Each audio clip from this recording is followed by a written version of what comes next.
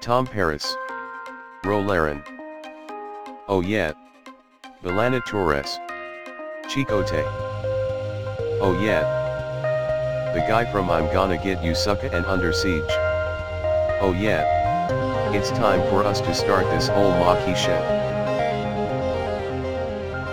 Hello, and welcome to the Rules of Acquisition, a podcast where we're going through every single episode of Star Trek Deep Space Nine, the best show to fix the meta plot between Rick Berman's Star Trek, but that's a thing I'm going to get into later.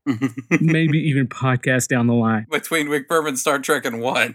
And Gene Roddenberry's Grand Vision. And Gene Roddenberry. Oh, okay. I'm excited about this. Yeah, that's a chip on my shoulder. But anyways, enough about me. My name's Wade Bowen. With me, as always, is James Nolan. Hey, guys. And Hugh Crawford. Hello, gentlemen. How we doing? Doing good. Yeah. So actually, we're doing something a little bit different today. Yes. We're talking about an episode called The Maquis. Yeah. One episode called The Maquis. Yeah. We're talking about the Maquis Part 1 and 2. We're going to be covering both episodes of this two-parter in this one episode of this podcast. So, if you've been following along with us episode by episode, and you've only watched Maquis Part 1, you might want to pause your podcast and go watch Part 2, because we're going to be discussing the whole enchilada today. Yeah, we're not going to split it up. The Maquis Part 1 aired on April 24th, 1994, and the IMDb description is as follows. The destruction of a Cardassian ship leads Sisko, Dukat, and Sisko's old friend, Cal Hudson, to the fact that there are an unofficial war between the Maquis and the Cardassians. And then Part 2 aired May 1st, 1994. Sisko tries to resolve the Maquis crisis by preventing a war, freeing Gul Dukat, and offering the defected Hudson the chance to return. So it's called The Maquis, especially in that first episode description. It talks about this episode being all about the Maquis. They don't actually say the Maquis until the final scene. Yeah, I kind of like that. Oh, I think it's great. I got a basic question here. What the fuck does the word Maquis mean? I've never thought about that, and I don't... You know? Like, and all of the stuff that I've read, I've never read what it means. It's such a unique term. You're right. You know, that's a really good question. Is it Native American somehow? it sounds French. It sounds French, you're right. Yeah. And, you know... All right. Oh, you looked it up? I looked it up. Oh, wow. The first hit is definitely Star Trek. Before you get to that, because it is interesting because, yes, the Maquis is something that is set up. We ask, is it Native American? Because it's set up in The Next Generation when they go to a French and Indian war planet, or no. It was a Native American planet, wasn't Right. it? And there was a Native American rebellion character in this, too, as well. I think that Yeah. Yes. that's supposed to visually tie those two together. Oh, that guy I recognize from The Next Generation. But Right. Oh, the actor, the head of the Maquis on the planet? not the head of the Maquis, but there's the Jay Mascis Native American looking dude Oh, yeah. that is in a lot of the Maquis Oh, okay. episodes of Next Generation. Okay. Not the wiry Latino guy who is constantly angry. No, not that guy. Yeah. Yeah. But I'm sorry, yeah. Okay. Who's played a Latino politician in every political show ever. If you watch Hail to the whatever, Chief in Charge, the Gina Davis is a president, the Martin Sheen is a president, the Tony Goldwyn is a president. Every one of them has this guy playing some sort of Hispanic political leader. Huh. But I didn't mean to jump on you. You looked up the original meaning. They think they're awfully clever here. If I'm looking at Wikipedia, James, you want to take it from here? It is the French resistance fighters were named that during World War II. Yeah. Ooh. Yes, the bands that formed up to fight Vichy France and to fight. I'm familiar with the activities, and I assume that this Charles de Gaulle led the fighters, the French fighters. They were called the Maquis. Wow. Okay, so they're French. They're resistance fighters, much like we have Kira was a resistance fighter for Bajor, but feels like a very different metaphor for the Maquis. Yeah. Well, and by naming it the Star Trek Resistance Fighters, the Maquis, the writers are kind of tipping their hand as to how they actually feel about them as a movement. That's true. Whether or not they're righteous or not, I guess. Does that make sense? Mhm. Yeah. Yeah, I mean, because no self-righteous man can be against the French Resistance. Right. You know, like, right. Yeah, the French Revolution, yeah, you can have problems with. yeah, not the French Resistance, no. They're fighting Nazis, man. You can't be pro-Nazi. Yeah. Yeah. And also going back, I went back and I watched a lot of Next Generation episodes where the Maquis are a thing, but I didn't put the timeline together to figure out where the Maquis first show is mentioned. That I got. It's first mentioned in Next Generation, right? No. When she says the name, when Kira says the name in this episode, it's the first time that the word is ever used. Really? Yes. So the episode with Wesley Crusher and the Native American colonists being Journey's End, that had already happened. And that's a big pivotal, like, I don't know if it's but it's a tent pole episode for Star Trek. It's a tentpole. I watched it. Yeah. It's not a good episode. Wesley Crusher is such a whiny, emo son of a jerk. Yeah. It's not even like he's possessed. He's just like comes in as a mopey. He should be smoking clove cigarettes that whole episode because he's just an asshole to his mom. And he's just like, whatever. I want. And that goes to a whole thing where my whole opinion about people give DS9 a lot of shit for betraying the vision of what Star Trek is about. But if you're asking me, DS9 saves it. People also give Rick Berman a lot of shit for destroying Gene Roddenberry's dreams. People, he messed up what Star Trek was about. That argument has a lot more pull to me than Deep Space Nine betrayed it, which I think is more popular now to say. For some people to say DS9 is not what Star Trek did. To be honest, I'm pretty sure that they're lumping Deep Space, like the anti-Berman faction gets to have it all. Yeah. Because they get to say Deep Space Nine was a part of Rick Berman's overall vision. Right. But we know that Berman was relatively hands-off. Right. This was a Michael Piller sort of joint. So that's one of the things where I think we, being in the shit of the Deep Space Nine wars. Were you in the shit? We're in the shit. We were in the Deep Space Nine shit. That we're a little bit more aware that Rick Berman was busy during a lot of this stuff. Right. But the whole Maquis is actually a part of the greater meta plot for the whole Star Trek franchise. Yeah. Especially at this time, which was under the guidance of Rick Berman. Yeah, because this episode, starts the Maquis, and then there are multiple episodes in the last season of TNG. Yes. That deal with the Maquis, right? Yeah, there's... And then the Voyager, the show that starts after Enterprise, The Next Generation ends, has half of its cast, like the Maquis are very pivotal to the first couple seasons of that show because half the cast are Maquis resistance fighters. Right. And then kind of just ruined, the whole idea is kind of thrown out the window. But yeah, hey, this ain't a Voyager podcast. No. Yeah. You gotta go to your Voyager podcast for those problems. Yeah, that ain't us, man. I don't want to do that. I mean, there's some great episodes, Voyager fans. Don't attack me. There's some good episodes, but a good series, Yeah. I'm gonna withhold judgment there. I love the Doctor. Yes. I have never seen an episode outside of the first season, so I wouldn't know. I've got a lot of complicated feelings about Voyager. Yeah, me too. Okay. That's a whole supplemental podcast episode, at least. We can unpack that later. So from my understanding, this is the first time that the Maquis becomes a thing.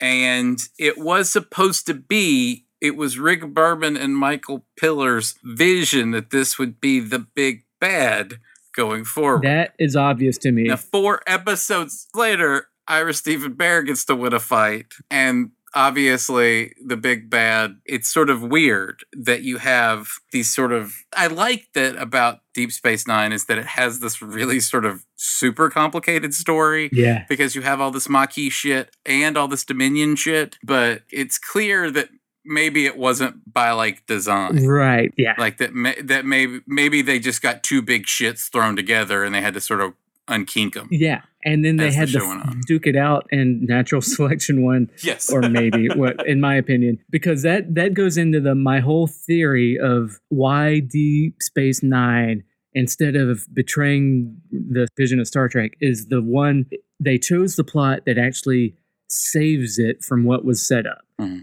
Because the meta plot that Rick Berman set up was, and it also, you know what? I'm going to shit on Picard too. Fuck that guy. Some of Sisko's biggest problems without the Dominion are all Jean-Luc Picard's fault. One, he killed his wife. That's pretty big.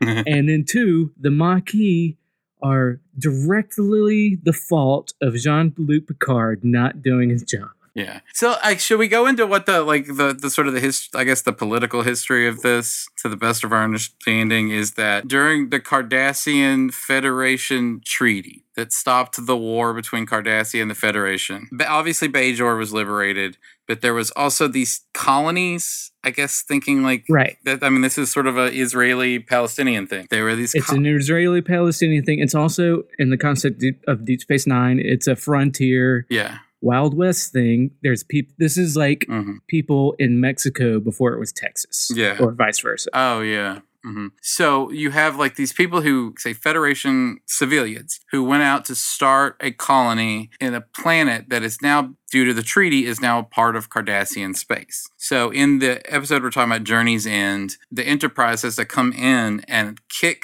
ironically, Native Americans, because they were Native American, 24th century Native American civilians who went out and started a Native American colony, and now like, you know, with political symbolism intact, the Enterprise is to go out there and kick them off of their colony to make room for Cardassians. And then it gets, people talk shit about, some people do, about Deep Space Nine bringing religion into it and being all mystical, which I don't think most people liked it. They deal with the religion that Next Generation does not. But at the same time, in the last few season of Next Generation and that Journey's End episode, it gets full into Native American mysticism, where the chief of this Valon planet or whatever says, "Oh, Picard, you were meant to come here because your ancestor was a French explorer who killed or who was responsible for Indian genocide." Really? Yeah, that's a thing they set up in there. Okay. And then so part of why Picard can't kick them out, can't do his job, because he has to atone for his ancestors' sins and not deport these Indians. Oh my God. These Native Americans. We've all been there, where you've had to atone for your ancestors' sins. It's pretty much impossible. But right. And you know, and I give Next Generation good props for Native American representation. That's fine. Yeah. But also in sci-fi, that's one of the biggest tropes. Yeah. Any person who's waded through a science fiction anthology archive, like my brother Lane, who was a Slush Pal reader for a while. This is what I learned from him, actually. One of the things that he got so sick of seeing was the wise Native Americans teach these people the right way to do things. Yeah. Well, the weirdest thing about how the Star Trek universe, through the Next Generation, and I guess a little bit here in Deep Space Nine, and eventually in Voyager, treats Native American culture, it's as though somehow in that continuity of world history, they did a better job of preserving Native American culture than we actually have in reality. Yes. And it's a little bit awkward. It feels a little bit like a white guilt. Well, like, you. Yeah, it feels a lot we like didn't, that. We didn't genocide you. You got to. Right, yeah. I just haven't watched Journey's End recently. Did it go into the treaty and how the treaty was rewritten due to Picard in that episode? Yes. Okay. Picard, so what is the actual specifics? Well, Admiral Nechayev. Yes. The blonde lady that shows up in part 2 of the Maquis on DS9. She shows up in actually every Next Generation episode with the Maquis in it. She gives Picard, in no uncertain terms, he has to get rid of these Native American colonies.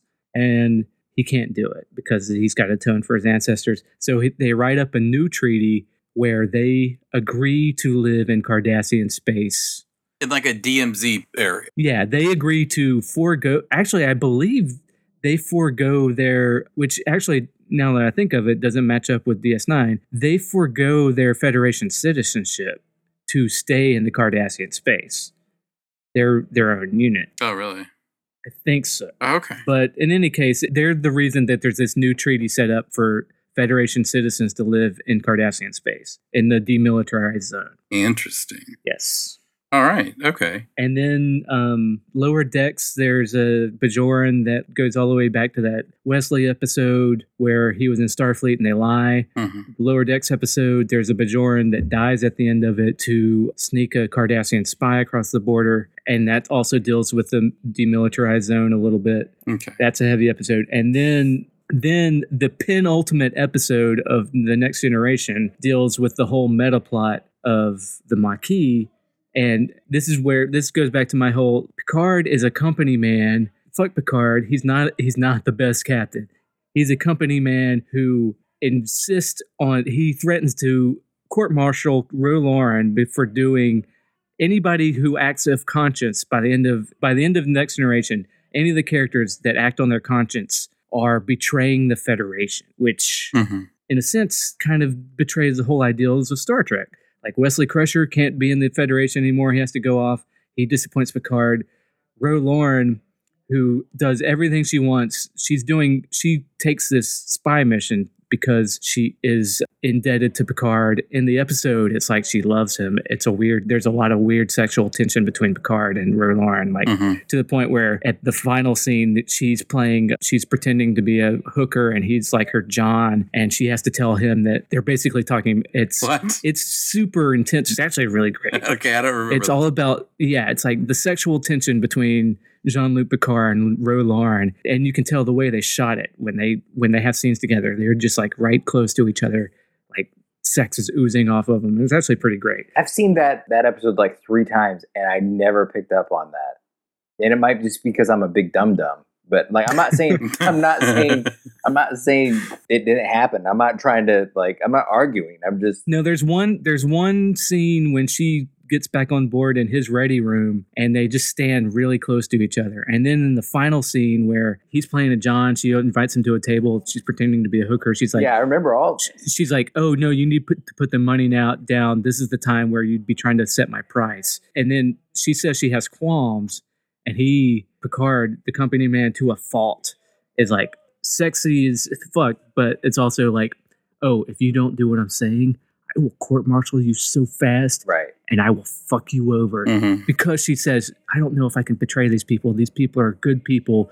They're doing the right thing. And he's like, doesn't matter. I have orders from the Federation. You got to do what I want, or I will murder you. You can never come back to the Federation. Yeah, well, and see, then we're talking a lot about Next Generation, so some people might not know what we're talking about, but I'm going to go ahead and expand this conversation a little bit. I think that when I was watching it, the tension I felt between the two is that Picard hated Ro because he was such a company man, and Ro hated Picard because he represented everything she hated. So I guess no, the only reason she doesn't run off and join the Maquis earlier is because she feels like it's a weird, he's a father figure. Yeah, there's a weird respect that's finally earned. That's the arc of that first episode where she's introduced. I don't know, man. Yeah, I'm saying, I might have been a big dum dum not picking up on all the sexual tension. It's there. Yeah, okay. Well, I need to see it with new lenses now. I need to see it. Yeah. I need to revisit that. Even at the end of the episode, she holds a phaser to Riker because he's pretending to be a Bajoran. And also because it feels good. It feels good. And yeah. Who doesn't want to shoot Riker? Right. But even when she shoots Riker and says, I'm not going back, he's like, what? And then he goes back and he confronts Picard and he's like, I'm on her side. And Picard is like, what Patrick Stewart does so well is that kind of stone-faced Britishness, like, no. And like Riker's like, nope, she's right. And Picard is like, she betrayed me. I can't deal with this. And it ends like with him just stone-faced and hurt, kind of. It's actually pretty great. But that's Picard's fault. That's where Sisko is a better captain. Because in this, going back to this Maquis episode, Picard will fuck over people because he's following orders and he has to. Sisko will follow his conscience and say, look, dude, you can still turn this around. I haven't told Starfleet that you're a traitor yet. Yeah. You can still atone. So wait, before we go deeper into this, you keep using the term meta plot. Yeah. Define what that is clearly to me. Okay, so by the end of Next Generation, the meta plot is that the Maquis, it's a threat to the Federation. We've set up this, like, the Federation is, humans have evolved past their problems or whatever. But by the end of the Next Generation, the cracks are starting to show. And the cracks are there in Deep Space Nine, too, especially when they face the Dominion. which I will talk about later, but Yeah. the Dominion is an outside force where they have to fight to preserve the ideals of the Federation from an outside force. It's easy to unify to fight that. It's harder to unify to fight an internal problem. Right. Well, the Maquis, it's about the ideals of the Federation getting a cancer and crumbling from within, which is not the evolved proposition. It's like, oh, and then Sisko in episode 2 of the Maquis actually points it out, actually does a really good job of coloring this and says the problem is Earth. Wait. Okay. But we'll wait to get there. No, we don't have to wait. This is the time to do this. Yeah, let's do it now. And I think that this is the sort of the moment of this show up to this point, maybe in the episode 2, Maquis Part 2, pretty early on, and I like all of the dramatic writing, sort of locational stuff about it. But Sisko, after he just learned that his best friend and like his buddy at Academy, and they rose up together and they've been promoted together, that guy, played by the lead actor, and I'm going to get you, sucker, right, he finds out that guy has now joined the Maquis, and it's thrown away his career, and Sisko doesn't understand it, but he's trying to. So he gets back into the ship, and after dealing with Admiral Nechayev and the sort of hardline Picard line that they've thrown out, I love it. Kira just kind of walks in and he just starts just chewing Kira's head off, who she didn't do anything, and I think it's clear that she knows that he's just venting. But he goes, on Earth, there is no poverty, no crime, no war. You look out the window of Starfleet headquarters and you see paradise. Well, it's easy to be a saint in paradise, but the Maquis do not live in paradise. Out there on the demilitarized zone, all the problems haven't been solved yet. Out there are no saints, just people. Angry, scared, determined people who are going to do whatever it takes to survive, whether it means with the Federation approval or not. And I looked into that, and that was Ira Steven Behr says that he wrote something very similar in a TNG script, and it got cut, and they cut it out because he wanted to show that kind of, and I shit on Ira Steven Behr a lot, but this was a philosophical element that he wanted to add to the show that was stifled out of him on TNG, and he got it into this script. And it becomes sort of the operating procedure going on. I think that this is what you're saying is that it fixes the meta plot of destruction from within as a cancer instead of sort of a growing problem, like a conflict makes us stronger. Working through our problems instead of eradicating our problems makes us more immune to bigger problems. And I think that Sisko is saying, no, like, life kind of sucks. We've solved a problem over there, but that doesn't mean the problem over here is solved. And we're trying to prescribe a mindset from what it's like in paradise to these people who aren't living that way. And I think that is such an interesting, that is the sort of the starting off point for all of the great things that Deep Space Nine does to come. Like, right? Right. Okay. Well, it's a rebuke of that vision of the future, because from a narrative standpoint, you have to have conflict to have interesting stories. See, I don't even see it as that. Yeah, but that's why this doesn't take place on Earth. That's why it takes place at an outpost on a frontier space. Yeah, but it takes place on an outpost that still believes in those ideals, and things are a little bit fuzzy, but back on Earth, they've lost sight of how to deal with the reality when the rest of the world doesn't share your ideals, which is on Earth, they all share the same ideals. Out here on the frontier, you have the Cardassians to deal with. You're friends with them. You're not at war with them anymore, but they will take advantage of your idealism. Right. So you want to preserve that idealism, but you have to take pragmatic steps to preserve that idealism. I think we're saying the same thing, and maybe a rebuke is too strong of a word. And I think that's where Dukat comes in, and they're actually gray. I mean, the characters. Yeah. They actually have to. He actually has to work within a gray area with actual gray people. So I don't know how ham-fisted that. Yeah. I don't know how intentionally ham-fisted that is. But yeah. Well, I think that you can say that if there's a bumper sticker statement for Deep Space Nine, it's Deep Space Nine. Sometimes shit is complicated. Yes. And I think sometimes people level that at the show as like a negative. Like that shit's just sprawling and too complicated, like it was Lost or something. No, I think that complication was its secret sauce. Mm-hmm. Absolutely. All of this shit being complicated and intricate. You have religion and personal like people who have suffered a personal trauma, and you have Klingons and Romulans and all the different shit. You have Ferengi and their ideology, and you have all of these like hands in the pot. And then you get the Maquis, and then you get the Cardassian War, and then you add the Dominion and all the complications with the Dominion and all of that means within that, and how that all just shit piles on everything, and how this core group of people hold it together. This one poor administrator, right, who's trying. Yes, he got a desk job. Right, he's the cop. Yes. He's like the cop who shot somebody and has been relegated to desk duty. He's been traumatized. Mm-hmm. He's not going to be floating throughout space adventuring. He wants a nice desk job. And if he can't handle the desk job, he was going to take his son and go back to Earth. right. He's a put upon administrator that has to deal with all of this stuff. Yeah. Yeah. And my whole thing is the Maquis plot is that the Federation will crumble from within, whereas the plot in Deep Space Nine and what Sisko represents is like, no, the dream, the vision of the future is all still right. It's still stable. You can make it work, except you sometimes have to bend in the face of reality. You have to make compromises, but the vision can hold. Whereas Picard is a hardliner, and at the end of Next Generation, it won't hold with that hardline kind of position. It ends here. But with Sisko making these compromises, you can't. But let me try and figure out. Yeah, let me try to figure out something. Like, so do you think that Rick Berman himself hates the Maquis? No, I think it's his idea. He's the one that shepherded it in. Uh-huh. It's all set up for Next Generation, where he was head honcho on the last season of Next Generation. Yeah, no. I'm asking, do you think, does he like them as a story element? Does he like them is he politically, emotionally on their side? He named them the Maquis. I think that tipped his hand. So yeah, probably. Yeah, okay. So, I mean, like, it's hard for... Are you on their side? Am I on their side? Yeah. No, I think I don't know. I think they're being intransigent, but I don't live their lives. I don't know. I'm generally for not starting war. I like the Quark scene, the great Quark scene in episode 2, where he's talking to the Vulcan about like the cost of peace. We've talked a lot about like setting up the Maquis. Maybe we should talk about these episodes now.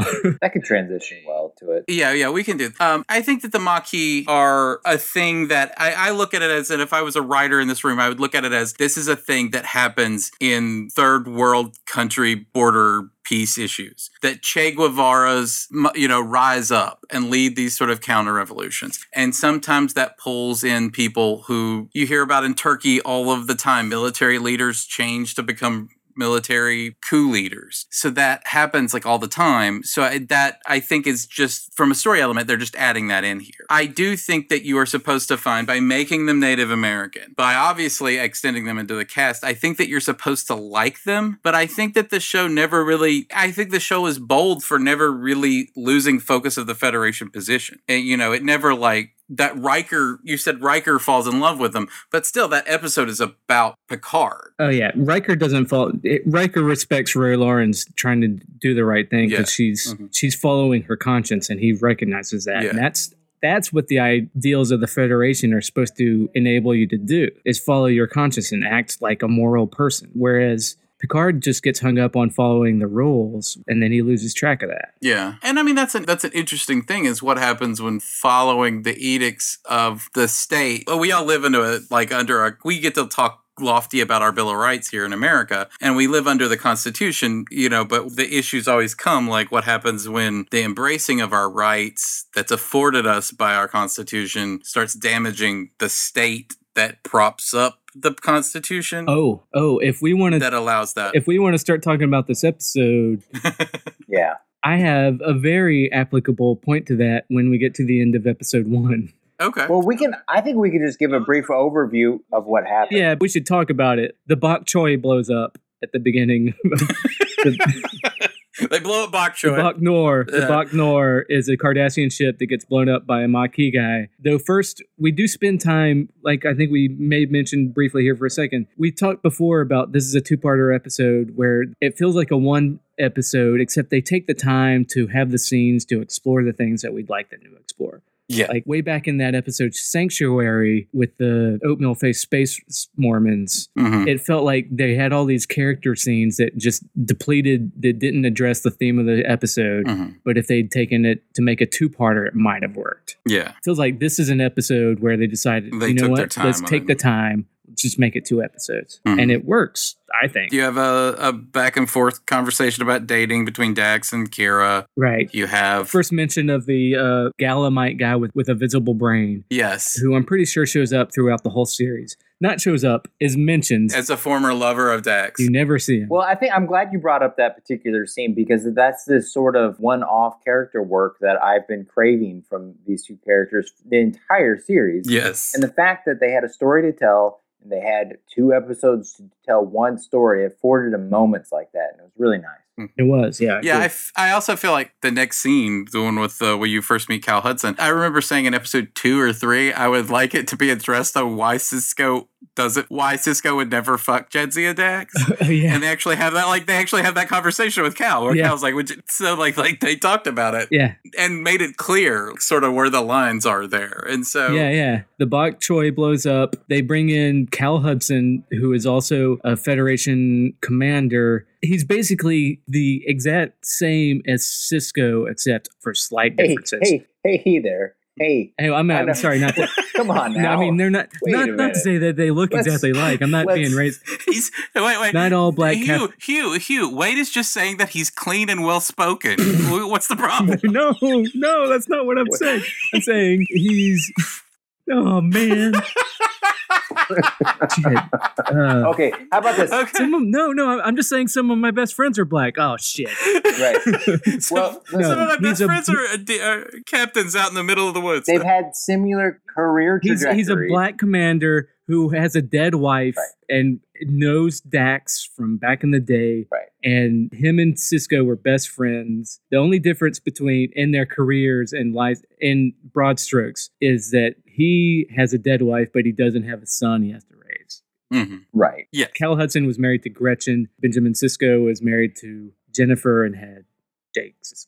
Yeah. And he wears the old school TNG uniform. Well, I think a part of this is Cisco finds out that his buddy is in the shit and learns the scale of. Before we get too far, I will say to defend what Wade was saying there. Well, that's what I was doing too. Yeah. Oh, No, sorry. they set him up That's as what I'm like, saying, is that they, Cisco sees his friend has gone down this path, and he basically is afforded an opportunity to do the same, but doesn't. And the fact that they have similar career backgrounds and family lifestyle, it sort of highlights the path that he could have taken. Yeah, he's one of 2 Cisco doppelgangers in this episode. The other, I believe, is Gul Dukat. Oh, right. Most definitely. Oh, right. Yeah, Well, so- yeah. Oh, yeah. This is a Gul Dukat episode. Yeah. It's great. Are we at the introduction of Gul Dukat? Yeah, I'd say we go there because that's as good as Yeah, I believe it's my so, favorite yeah. introduction. Like of all of the things, I mean, and I just love Gul Dukat. Oh my God, how he's introduced in this episode is so amazing, So it's like so sinister, but and it's so sinister. good. And the writers are able to utilize the character revelations that you're going to get this new, more interesting Gul Dukat. Up until this point, he's been a pretty 2-dimensional villain. And now with this, like, they're going to make him a much more developed character, and it's pretty amazing. And they do this in this interesting way where Cisco walks into his apartment looking for Jake. Gul Dukat, who's sitting on his couch, just looks at you. It says Jake's not here. Gul Dukat is like, "What did you do with my son?" And like the look on Gul Dukat's face. Cisco is like, where the fuck is my son? What'd you do? Yeah. Cisco says, "What the fuck did you do with my son?" And the look on Gul Dukat's face is so pure. Like, who do you think I am? I'm not taking your fucking son. He's just not here. Yeah. I don't know. I'm. But You wound me. yes. yeah, but you clearly broke into my place to tell where I live to let me know that I'm not truly safe ever. But then you have the nerve to act hurt whenever he takes the next logical step to imply that something has happened to his son. It's beautiful. It's just beautiful. Yes. Mark, how do you pronounce his last name? Is it Alamo? Alamo? Or Limo. He stands out in that he works within the Cardassian makeup like nobody else on the show. Mhm. Some of the stuff that he does with his eyes Mhm. without moving his head, it's clear that some of the other actors who are playing Cardassians are visibly uncomfortable, Yes. And he In the makeup and the upholstery. Yes. Yeah. and he actually wears it like it is his natural skin. The way he moves, the way he looks, the way he uses all of it. He just seems the most natural Cardassian. Mhm. And I think that's one of the reasons why his character works so well. Yeah. And it's also that amazing fucking neck, man. He's got the Yeah. best neck. His neck is so amazing. The makeup artists agree with me. Yeah. He works so well in the costume that there's two things I noticed in this, because you get a lot of Gul Dukat. One, there's a scene in the first episode where him and Sisko are walking down the promenade, and I swear Gul Dukat's suit is falling off, like the suit broke. Yeah, no, I noticed that a few times where And I was like, he still looks like a boss. yeah, you see it down at the left corner of his costume just kind of like falling out. Yeah. I did not notice that. Yeah, I noticed it a couple times. It's clearly like 20 seconds after they called cut, his whole chest plate fell off of him. Mhm. Like, I don't know why they couldn't prop it up or whatever, but it was like, you could tell. But also, he wears these things these boots that are supposed to look like they're made out of some sort of hard rock-like substance, but they're clearly just made out of like Boom. quilted foam or something, and they look comfy. He looks like he's in Uggs. They are. And I don't think you're supposed to, but he still makes it look. He still makes it look boss. So anyway, Marco Limo, Gul Dukat tells Benjamin Sisko that there's shit going on in the colonies, and he's trying to clear Cardassia's name, and because he needs Sisko to know that your Federation is killing Cardassians, or Federation colonists are killing Cardassians. So him and Sisko go out there. Right. Yeah. It's like, well, how do you know? It was like, well, because he's something like, I already know the truth. Like, what's the truth of the matter? It's like, oh, I know that I already know. It's like, which is a very Cardassian kind of concept. Yeah.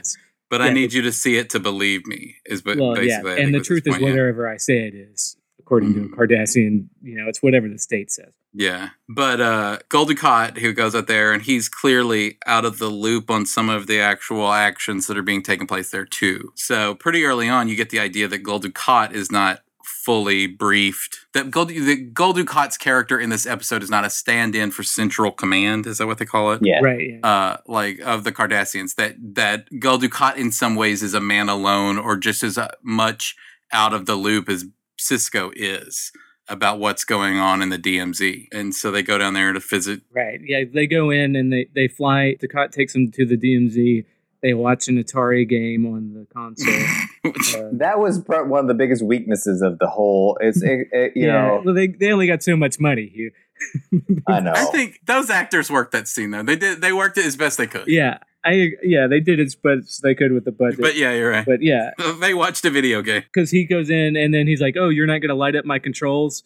And then Sisko's like, no, because I know you Cardassians like run your kids through fucking MK Ultra to get photographic memories. And he's like, well, okay, fine, whatever. You got me there. He's like, the Cardassian education system is very good. I'm like, yeah, okay. And then they see the ships, the Wild Wild West shootout in the DMZ, and none of them are responding to their hails. Mm-hmm. And then Gul Dukat's like, arm the torpedoes and shoot those guys. And Sisko starts to say something, and then he's like, oh, I already know exactly how your shit works. Ours are much better. Yeah. we have the best scout ships in the quadrant. Amazing. I think that was an interesting sort of way to set up Dukat as this sort of bragging asshole. Yeah. About how like sort of clever he is, that when he's ultimately sort of left very unclever, out of his element, that you get to see that sort of tenaciousness to get back in the know. Like, and that's a sort of that thing that I like, that, he's so isolated by the end of this episode and part of next episode, that he's totally isolated, and he realizes he doesn't have any support from Cardassia or anything. So just like the look of trying to claw his way back is so. Well, it's so core to that character that where they go from there. I don't quite understand why he fell out of favor with Central Command. Is it simply just because he got caught? Like, if he just went out there and stopped... I think that... Because they need a scapegoat. I understood that he was a convenient scapegoat in the minute, but why was he starting off as a man alone? I think because he's the loser of... They look at him as the loser of Bajor. Right. He even brings up later, like, they hold it against me. I should have killed every Bajoran before I left Deep Space Nine, and they hold that against me. Yeah. Oh, well, I guess I can't fix that now, but he doesn't have remorse he doesn't wish, he's not glad that he didn't kill every Bajoran. He's just like, oh, well, I can't fix that problem now. Right. I already made that mistake. Yeah. I mean, he's not a moral creature. He's a creature of the Cardassian command. So but I think that's... And we learn later he has a soft spot for some Bajorans. Yeah, that's true. Yeah. But that's a thing that I think that there's that you start seeing in this is that it seems like that the Central Command has just started to turn, and now they're running these more covert operations. He was aware of them funding the Circle, but now he's not aware of them funding the colonists. And it just seems like that maybe, and I think that you meet some very pivotal characters about how their intelligence agency is set up maybe next week, right? Yeah. Oh, and yeah. In The Wire, you definitely do. Yeah. That's not this episode.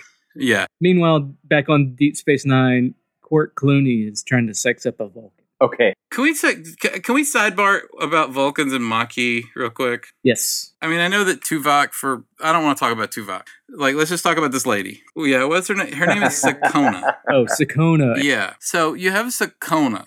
Like, would Vulcans be in this Maquis bullshit? I think that's a bridge too far.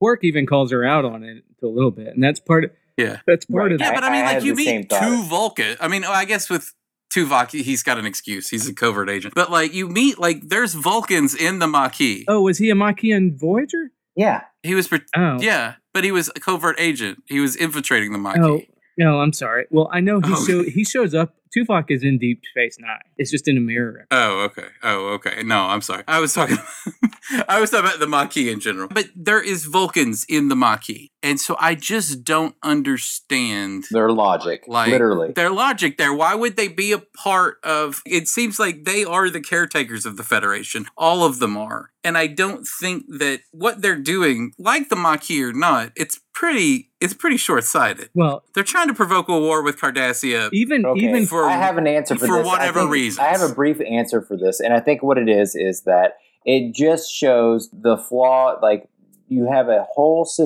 belief system that adheres to logic, but what is considered logical is still a relatively subjective thing. And just like any belief system, it can be bent how you would like it to be bent. And I think that's the case here. And whenever Quark unpacks her logic later, and quite brilliantly, he kind of illustrates that, like, what you're bringing up. Yeah. But yeah, I mean, the first thing you see whenever you see that a Vulcan is essentially a terrorist, you're like, that is the most illogical, it feels like a false step. Yeah. And you're talking about the Vulcans being the caretakers of the Federation.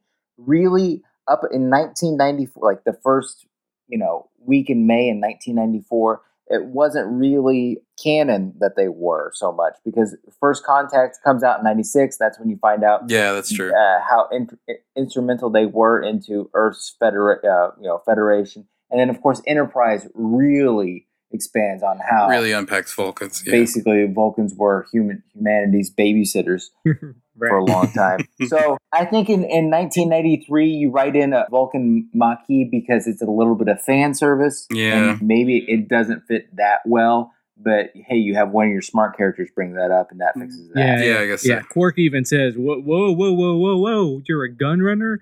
You're like no Vulcan I've ever known. Yeah. Exactly. But before we get there, we get a whole seduction scene with Quark. Oh, yeah. The George Clooney of Ferengi. And we've already had him in that Casablanca episode do it badly. He almost gets her. He does. He almost gets her, too. Hey, man, he almost got me, man. I thought and it sets up great what Ferengi, like, romance is like. Oh, a business. You do mix. Ferengi mix business with pleasure. Trying to fuck somebody is the same thing as trying to get a business negotiation. And it really, this episode does it so well, I thought. But I don't know. Maybe you disagree. No. I think Quark is Quark is very well handled. I think the seduction scene is a little long, but I think it pays off in the later scene with Sakona. Maybe. I mean, I think, because Sakona becomes pivotal in unraveling the whole plot. And Quark, has this sort of, not just that, why are you in this? That makes no sense. But also going back to another one, Quark is able to Ira Steven Behr wrote that episode, the second episode. So it goes back to is Ira Steven Behr a crypto libertarian? Is he goes into this sort of the price of peace negotiation, as sort of a negotiation of peace, and peace comes at a cost, so you don't want to pay too much for it. And sort of this whole sort of thing that's unpacked, that looking at everything as sort of business strategy and financial strategy, which does, I think the whole thing with libertarianism is it gets you 60% there. And I was like, I don't think he's on the wrong path. I don't think it's a totally right. I'm not a libertarian at all. I find them kind of heinous, but I find them also I know where you stand. I find them heinous, but I find them 75% right. It's just the 25% where they go so wrong, where it all goes to shit. But that I think that sort of, he's given the best case of that argument of how to approach things. That this isn't about a war. This isn't about, I think because the Maquis are just kind of trying to provoke things to change the status quo, and then hopefully they'll succeed once the status quo is upturned. That's the way, that's sort of a rules for radicals kind of thing. Just start fires, and maybe you'll, at the end, once the fire's put out, you'll be in a better position. And I think that Quark handily sort of disputes that with not the logic of a Vulcan, but the logic of a Ferengi. And yes, I loved all of that. Yeah, she really, the Vulcan really, the rules of acquisition, she's really into the whole rules because she thinks it's logical. And he's like, yes. Oh, yeah, it's something to, preserve the fairness and honesty for both. Well, for most anyways. Mostly for the Ferengi side of it. But yeah, it's a rules for establishing fair dealings. Yes. For me to get the bigger, fairer deal. But also, most importantly, in the seduction scene, we get the 214th rule of acquisition, which is never begin a business negotiation on an empty stomach. Mm-hmm. So always makes, And then we get the third one. Did we get the third one later? Oh, do we? Oh, we do. I didn't write that one down. Shit. Oh, I think it's never pay more for an acquisition than you have to. Yeah. That sounds right. I know it because it was in that scene that I was talking about, where he goes, you shouldn't pay more for this war than you have to. You're right. Okay. Number 3, never pay more for an acquisition than you have to. The early ones are going to be more platitudinous and broad than the later ones. Well, that one's a good one. Yes. The 214th is just so they can try to, that's just to set up he's trying to fuck her. Yeah, always eat before you fuck, but not too much or you get bloated. All right, Dan Savage. So, okay. So it turns out that Sisko goes and where are we at on this? Cal Hudson's a Maquis. Yeah, he's helping the Maquis. They go back to they go back to the Valon 4 or one of the Valon colonies, which is where the Native American colonies were in Journey's End, whatever. And then you have Golavek, who captured the guy that blew up the Bok Choy. It was a guy from Norway, William Patrick Samuels. Lived on Volan 2 for 20 years, had 2 girls, blah, blah, blah. And this brings me back to another thing I wanted to bring up. This is like a Western anything, but also in our modern context, the treaty between Cardassia and the Federation. You could argue it's like the treaty. Some people would argue it's like the treaty we made with Iran. Mm-hmm. No, yeah, we're trying to act in good faith, but they're going to fuck us over. No, I think that's definitely. I think you can definitely see that where everybody who's got a skin in the game treaties are a leap of faith. Right. You have to say, let's look at the Iran one because it's the newest one and it's fresh in our minds. These treaties are always leaps of faith because you have to trust the Iranians to keep up their end of the bargain. To keep up their end of their bargain, and then you don't want to look like a dumb shit. And and so obviously there are Kira voices like the Cardassians, you don't know them. She gives her whole. I lived with them for 26 years. She plays the Holocaust card again on Sisko, where she's like, I didn't choose to live with them. And Sisko's whole point is, yes, but we made a treaty. And at some point, we're just going to have to just sit down, shut up, and trust that what's going to happen is right. They chose to take this treaty. Yeah. She's like, I didn't choose. Well, they did. And they had to suck it up. And Bajor doesn't have a problem. Like Yeah. Bajor is out of this. Yeah, we said up before, Bajor, stay cool, Bajor. It's not your problem. Yeah. I mean, but her hatred and distrust of Cardassians are Founded. definitely comes through. Yeah. Yeah, no, founded, but I think, that's her voice. So yeah, they set up an Iran treaty, but also, not the whole the Middle East is not all the same. The Iran is very different from ISIS. Don't get me wrong, but they get William Patrick Samuels to record an ISIS video. Yes, they do. Sorry. Oh, man. It was... I'm sorry I went there. I apologize I went there. I am so sorry. But that's kind of what it is. Like, he's like, I've been very well treated, and then they kill him. They don't cut it, but yeah. Well, that's some Vladimir Putin type shit where he accidentally somehow was able to kill himself in his own cell. Mm-hmm. Oh, well, hell, that happens in America too. Yes, it does. But anyway. Yeah, no. They didn't feed him polonium or anything like that. And I like that later on, Gul Dukat is like, no, I hate that shit. You don't kill it, and I love that. Yeah, you're just giving away your advantages now. Gul Dukat expressing what could be considered a moral decision or a moral sort of opinion based off of, Cardassian thinking. But it's not moral at all. It's like, you're just giving away your advantage. Yeah. Why kill the guy? You could use him still. Like, all right. I want to be on your side, Gul Dukat, but you're still morally an evil person. Right. He's like, you don't want him to end up a hashtag. What are you doing? Right. So where are we? Well, we're getting to the end of episode 1 where everybody jumps in their thing and they go after these because Gul Dukat got stole. Right. That's right. Sakona, the Vulcan, jumps in and she needs to she's buying weapons from Quark. Yeah, and Quark, when he finds out that she's buying weapons, is like, whoa. And you're not like any Vulcan I ever knew. She steals Gul Dukat when they get back, and they can't find him. Gul Dukat got stole. Gul Dukat is stole. Yeah. So Sisko's got to crack some heads and find out who has them, where they are. So he gets his 2 hardest homies, Dax and Kira Nerys, to hop in a runabout. And then they go after. Oh yeah, when he gets stole, and this is going back to again, I'm going to bring up a sensitive issue that I'm going to apologize for. This is like a 9/11 thing because Gul Dukat gets stole. Odo is like, if you just let me enact the Patriot Act, I could have prevented this from happening. Yes. Yeah. And then Kira's like, no, we're not going to give up our rights. You get the feeling that, no, Odo totally would be voting for Trump. Yeah. Odo is a Law and Order candidate, or he is a Law and Order voter. Yeah, it's like, if you would let me if you would sign the Patriot Act and gotten rid of all these people's rights, we wouldn't have this problem. And then Kira's like, it would just be just like when the Cardassians were here. And then at least the trains ran on time. Yeah, that's true. I gotta say, that scene, I bought everything. Like, everything Odo said in that scene, I buy from Odo. There's a weird off flavor in that scene. It's before Odo says all that. What prompts him to say it is that O'Brien accuses him of being a shitty security chief. And I was like, what was that weird bit of shade? He was like, you're the security chief around here, Odo. And I was like, O'Brien, what the fuck? That doesn't feel like that character, O'Brien has had to go off like 2 or 3 episodes before this one and do security shit for the Armageddon game. Yeah. And then that episode where they made a replicant of him. So he's probably a little bit bitter that he had to kill his replicant and that guy fucked his wife.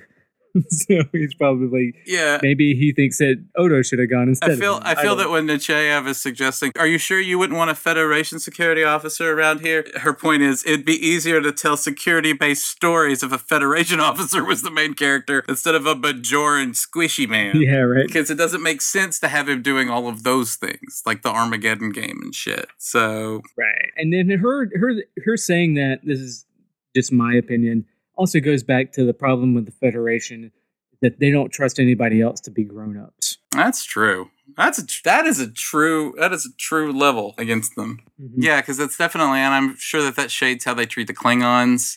how they treat the Cardassians. Oh, most definitely how they treat the Klingons. Yeah. Yeah, you're right. They are atrociously condescending. They'll treat the Cardassians like grown-ups because they have to, but... Yeah, no, just specifically Picard, but they are atrociously condescending. Mm-hmm. Like, yeah. And I think you could even, I mean, heck, Trouble with Tribbles. I mean, it goes all the way back to... Yes. It goes, I mean, I think the Federation's condescending, where the might is right stance can be traced back all the way to the original series. Yes. Yeah, you're probably right on that, yeah. Hey, maybe I don't like the Federation. I'm just now thinking maybe I... Come to the dark side. At this point, I don't think I do. But you know what? I like it later on, thanks to Benjamin Sisko. Here's what I think. I'm going to use I can't remember. Is this the Al Franken used this heuristic? Conservatives love their country like toddlers love their parents. And Democrats love liberals love their country like grown-ups love their parents. And I think that might be like sort of a good way to my relationship with the Federation is that, when you first start watching it, you're like, everything is so great about it. And everything is so clean and they can, it's post-scarcity and everything. Yeah. Like, that sounds great. And if everybody just followed the rules that they set up, it'd work great. Yeah. The Federation's got no problems. The Federation doesn't, everything works out like, because they're all noble people. And then, this show looks at the Federation as a grown-up looks at his parents, where he's like, no, I'm pretty sure my dad was fucking around with my mom. You see like these, right. These sort of... Yeah, he's still a good man. Yeah, he's still my dad, and I don't want another dad. Still my dad, I still love him, and I agree with everything that he taught me. But you know what? He didn't get everything right. He still says racist things in front of my kids, and that bothers me, but... Yeah. I don't have kids, so I can't speak to that exact example, but... Yes. But he tries, and he says less of them each time he's around them. No, but, and I think that's helpful. I think that's the way I view the Federation right now, is they can fuck some shit up. And that's the end of the first part of the Maquis.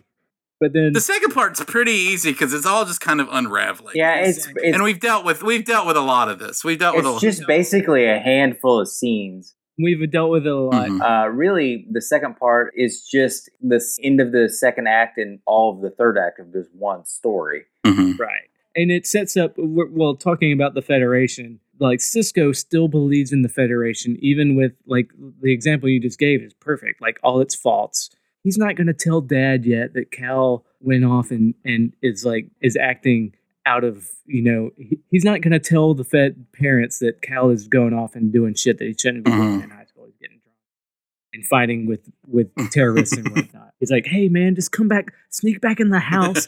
I won't tell Dad that you snuck out. Just, it'll still be cool. We can still fix this, man. Mm-hmm. And then Cal is like, no, man, I'm never coming home. I'm 18. Mm-hmm. And he just runs off. And then Sisko is like, no, I have your uniform here. Just put the uniform back on, which is a metaphor that lasts through the series. So the main thrust of the second episode is they get Gul Dukat back, and then Sisko has to try to convince his friend to come back because he hasn't told on him. He isn't tattletale. He's not a tattletale. And his friend leaves and escapes, and Sisko basically lets him get away because he didn't kill him. Because he could have killed him right at the end, and Gul Dukat's yelling at him to kill him. Mm-hmm. And there's a little bit of a callback to an earlier scene when Gul Dukat sized Sisko up for somebody who has no weakness and no feeling. And turns out, of course, he does, because he's human, and Gul Dukat really doesn't know shit about humanity. And basically, we're left with, the Maquis is in the wind. And what wasn't clear to me was how was Gul Dukat brought back into the fold with Central Command? He knew that he had information on them, so... Yeah, and he actually tells... Oh, can we go back to the episode, the scene between when they bring Gul Dukat back? Sure. And then Gul Dukat is like, oh, no, and they're talking about Cardassian trials. I was like, what is this thing with Cardassian trials? Like, well, we always try a guilty, they're always found guilty. And he's like, what's the point in that? It's like, oh, the Cardassians love to see justice done. They love the theater of it. We never make mistakes. And then immediately Sisko calls him out and says, Well, I remember that's where he said, well, that's funny because you were going to be brought back to be tried. yeah, it's when he pulls the, why bother with a trial? It's like, well, because the people demand it. They find it comforting. Yeah. Like, Cardassians don't make mistakes. And then immediately he's like, oh, that's funny that they don't make mistakes because they said that you're the one that was shipping weapons to the Cardassians. He's like, and then you just see, like, Gul Dukat just like, oh, shit, I just got busted. Turn grayer. Yeah. Right. He turns into, like, a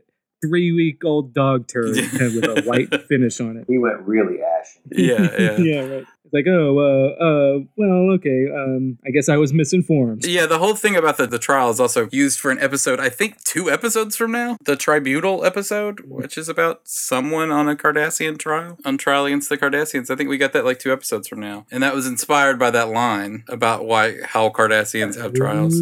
Well, yeah, and then we had the chain of command, Next Generation. There are 4 lights. Oh, yeah. That was Interrogate, yeah. Yeah. And then Dukat thanks Sisko, and Sisko's like, I'm sure you would have done the same for me.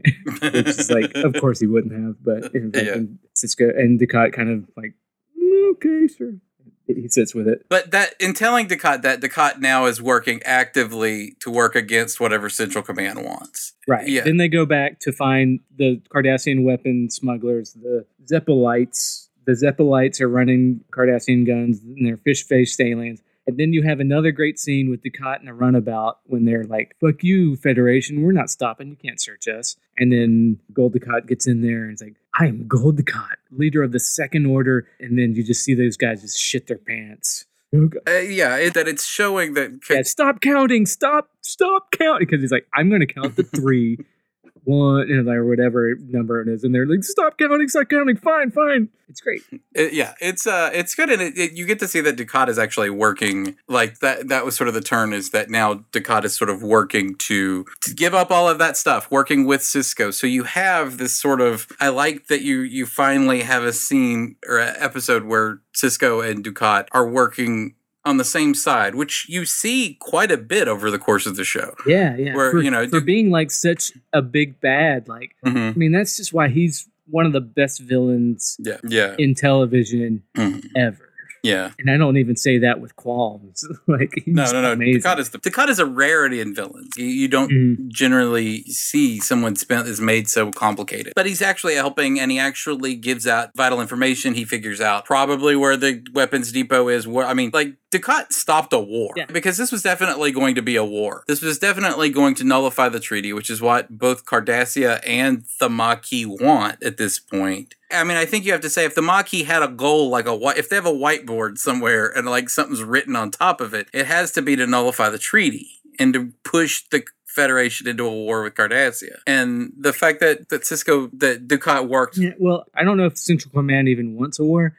They just want to push it to the limit to get all they can out of. Well... That's why they throw Dukat under the bus. They're like, Legate Parm or whatever comes in there and like, oh, it's his fault. And then that's when Sisko's like, well, I know that the Central Command is behind it because they threw him under. Yeah. By the way, if you're ever at a restaurant that has a Legate Parm on the menu, totally order it. It's the best. Okay. Really, I just feel like it would be kind of gray and bland, but I don't know. I've never had Yamuk sauce, so if it's made well, yes. What were you gonna say here? Well, one of the things I don't understand I really don't understand what Gul Dukat's, what kind of skin does he have in this game? I think he's trying to. I mean, why does he care if Cardassia goes to war with a bunch of people in the My theory on that is that I think that Dukat, his problem My problem is that you have to have a theory about it, and then it's not clear. Yeah, but you're right, but I think that Marco Limo works his best to make it clear. It's that he doesn't like being on the outs. Yeah. That Dukat likes to drive the ship, and he gets the feeling that there's some faction in Cardassia that is isolating him and marginalizing him, and that ultimately he knows that will end in his death, and that he wants to, if he can stop whatever shenanigans this is, then he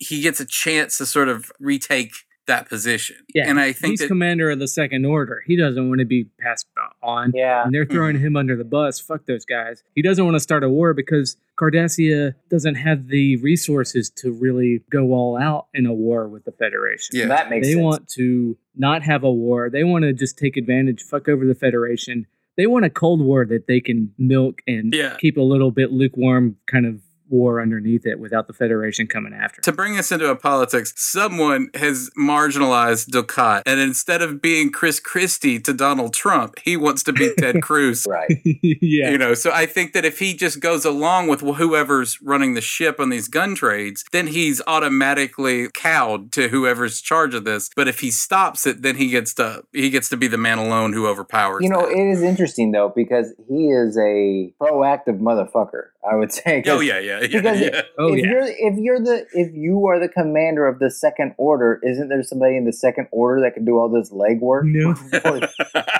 He truly only trusts himself. I think that's what that tells us. I think. I mean, I understand if he wields so much power, he's certainly doing a lot of legwork himself. You know, he's the one breaking into rooms and having to dig through file cabinets himself. You know, Yes. It seems a little bit much, but I understand where he's coming from. Yeah, after the withdrawal from Bajor, his position is a little bit tentative. Mhm. And also, if you're Cardassian, you're going to do as much of it on your own as you can because you know they're going to anybody that you bring in is going to fuck you over first chance they get. Yeah. Especially if the state says to. Yeah, it's a part of the corporate culture over there. Mm-hmm. And don't we later get one of his little toadies? Oh. His key toady. Oh. I forget his name. I don't remember. Damar drinks Kanar. Yes. Oh yeah, Yes. Yeah. Who's also great. Yeah, he's great too. We spend just as much time with him as we do with Dukat. Oh, later. yes. Right. Do you guys want to go over what we'd change or anything? Any final thoughts? Before on we this? get there, then finally the last scene, they get the location of the depot. Sisko goes back to confront Cal and says, "You got to go through me." And Cal says, "Oh, I'm sorry." But then they have a big space battle, which is a pretty impressive space battle for Star Trek, where they're defending the place, and then everybody gets shot off, not killed, but has to run away. And then it's just Cal and the Latino politician, Yes. plus Dukat and Sisko. And then Sisko wins, basically, and Dukat is like, blow him up, kill a motherfucker. And Sisko's like, God damn it, fuck you. No, I'm not doing that. That is my friend. I won't kill somebody for defending their homes, which is admirable and also right, and also not a decision that Picard would have made because he's a man of He went conscience. against the Federation. He's yeah. Yeah. And the one thing we didn't even get to what we would change. Do we want to do that? I'll go last. Mine's pretty minor, but I have something pretty specific. So if you guys want to go ahead, go. Okay. Well, what I'd change is because we're here. We're right here. I will borrow that Ira Steven Behr's original script had Sisko killing Cal Hudson. Really? Not because Cal pushed it into making Sisko. I think it was written as that he pushed it to make Sisko make a decision. And Michael Piller made him take it out. And So wait, whoa, wait a minute here. Are you siding with Ira Steven Behr? I am siding with Ira Steven Behr. Wow. I'm siding with Ira Steven Behr over Michael Piller, who I like as a writer. Yeah, whoa. Yeah, Michael Piller. The story is according to Ira Steven Behr, so I don't know. But according to Ira Steven Behr, in the editing bay when they were watching the episode, Michael Piller told Ira Steven Behr that he had forced him to make the wrong decision. That it would have worked after they'd already shot it and they were Yeah. After it was in the can. So if you were gonna say they fixed it in the edit, I was like, No. wow, that no.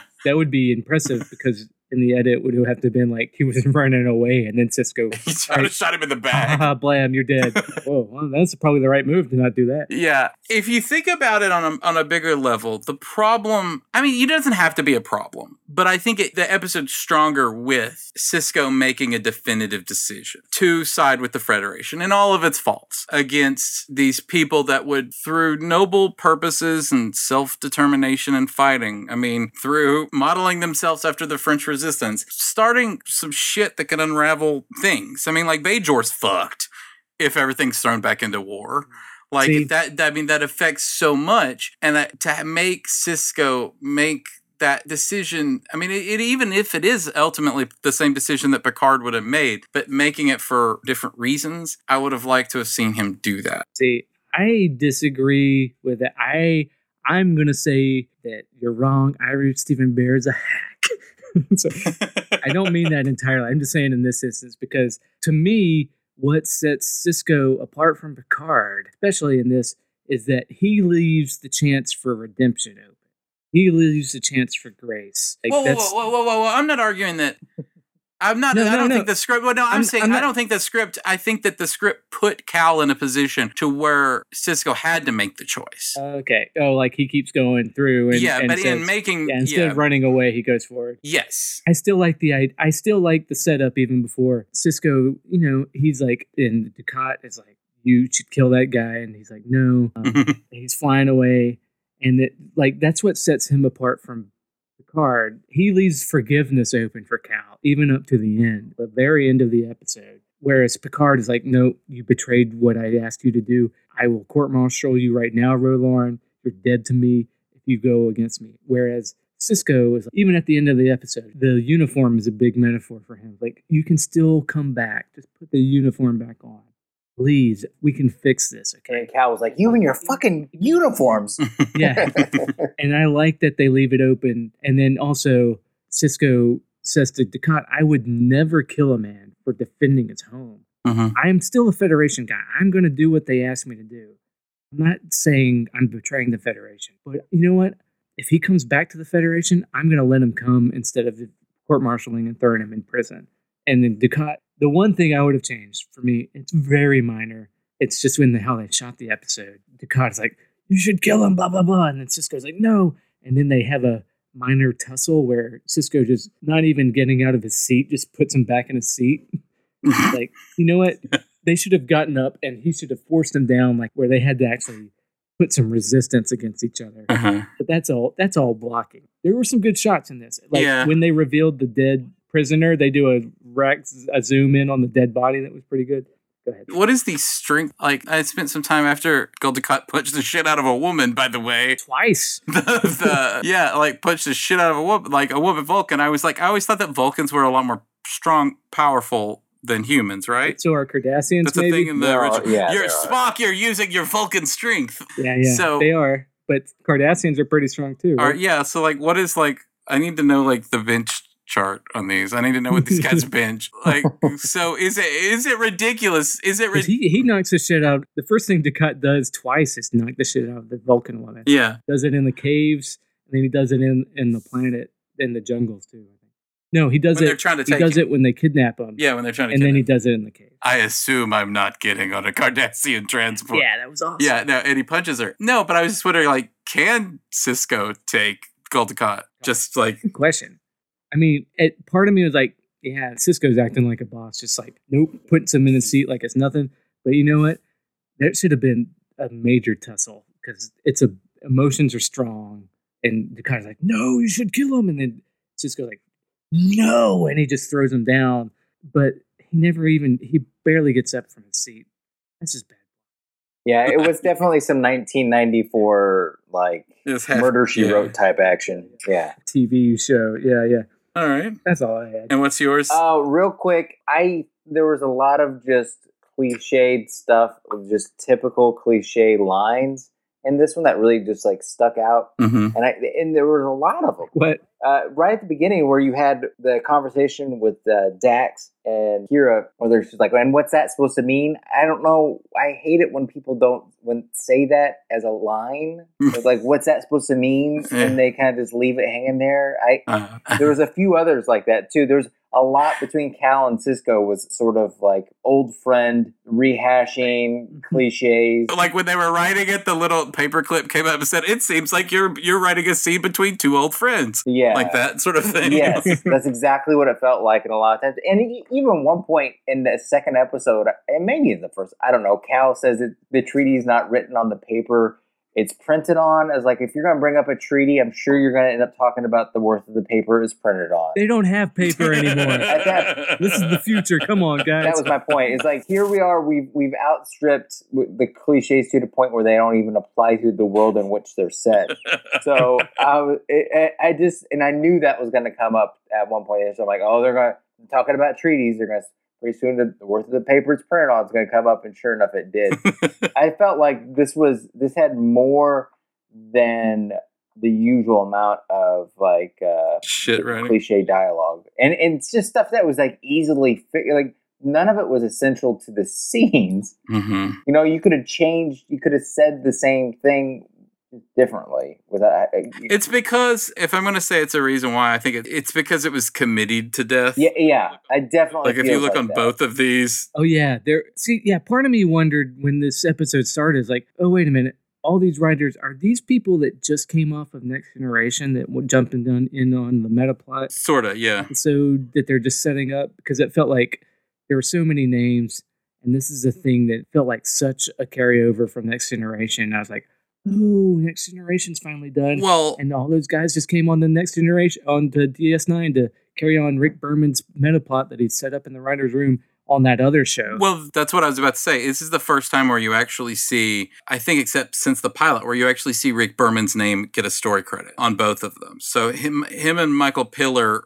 I think, did the plotting for this episode. So you have the two big motherfuckers doing the plotting, and then along Jerry Taylor and James Crocker, who I think were in the writer's room this year, got that, and then James Crocker wrote the first episode and Ira Stephen Bear wrote the second episode. And I think the first episode is more cliche than the second, but that all fits in my whole theory about the meta plot and why Cisco is better and why this Rick Berman DS9 saves the Star Trek vision. Shut up, haters. yeah. Well, I mean, if you want to, if you're going to create that mythos, that legend that you're trying to create, then the person that's standing at the wall and saying "No more, Rick Berman" is Ira Stephen Bear, and I'm uncomfortable to accept that right now. But it may be true. I don't know. You guys want to know? You guys want to take a stab at where the good folks of IMDb thought this ranked on the star meter? Oh, I'm 8.2. You're feeling 8s. I feel high 7s. All right. 7.9, 7.9s ish. I'm gonna guess that for both. The Maquis Part 1 was 7.8 out of 10 at 579 votes, which is a pretty high number of votes. And Part 2 is 7.9, 572. Wow, I'm usually off on these. I figured part 2 would be a little bit higher. Yeah, Yeah, this that's a is 2. satisfying. A tenth of, yeah. Yeah, Okay. it's the best. I like this. I love this. Like I don't know. I like both parts a lot, actually. Yeah, I don't know. I liked it a lot. I don't know how I want to rank. I mean, because it's not an individual piece. You can't like I can't go show like my buddy. Like, no, why do you got a dumb Star Trek podcast? No, the show's great. I won't show him this episode because you have to know a lot of particular bullshit to like make it work. But this is, I think, where the foundation work for seasons 4 and 5 and 6. Yeah. Well, that's are what done Deep here. Space Nine is. It's not about one-off episodes. It's about like, Mhm. the Yeah. whole arcs. That's a whole kind of premise of our show. This is Sometimes shit is complicated. art television. This is prestige TV. We're talking about big stories, not just episodes of the week, Yeah. alien of the week shit. Mm-hmm. Yeah. So this is pivotal. And then dealing with the meta plot of the whole franchise at this time is interesting to me. And I like to use it to argue in favor of it. Maybe I've stretched it to the limit in this podcast. Yeah, you're totally editing But this. you know what? Yeah. It's good though. You're getting your workout in. I like it. Yeah. Well, we did 2 episodes in this Yeah, one, so we it can did. go. That's why I feel okay going a little bit long. Yeah. Okay. I will say that next week's episode is The Wire, which is a top 10 episode generally by everyone, right? Oh, I watched it yesterday. It's It- pretty great. Okay. Yeah. So this is a big one. This is the top 10 of the whole series. It is you really you go all into Garrick in this next episode, right? All about Garrick, and You get the full story, or get most of the full story. or do you? That's Or what's so do you. great. Well, hey, we'll save it for next week. It's the Red Hood. It's Garrick's Red Hood story. If Totally. you're a DC Comics fan. Oh man. Are we done? I think that's it for this week. 3 to beam out. Did you know that some Deep Space Nine podcasts have more reviews than us on iTunes? Doesn't that piss you off? Please review us on iTunes. We need to feel loved sometimes. Please follow us on Twitter at AcquisitionPod. And on Tumblr at the Rules of Acquisition Podcast.tumblr.com. Stick with me, guys. I have a theory. What if this show is really taking place in 2 different timelines? What if all the scenes with Jadzia Dax and Sisko are taking place in a current timeline, but in all of the scenes with her and the other cast members, she is reliving the lives of previous Daxes as they exist concurrently in a slightly divergent multiverse? But that doesn't make any sense at all, you say. I say, that is why one will never see it coming. It is so smart and layered. Don't you see it? I will link you to some Reddit essays that will hopefully open your eyes.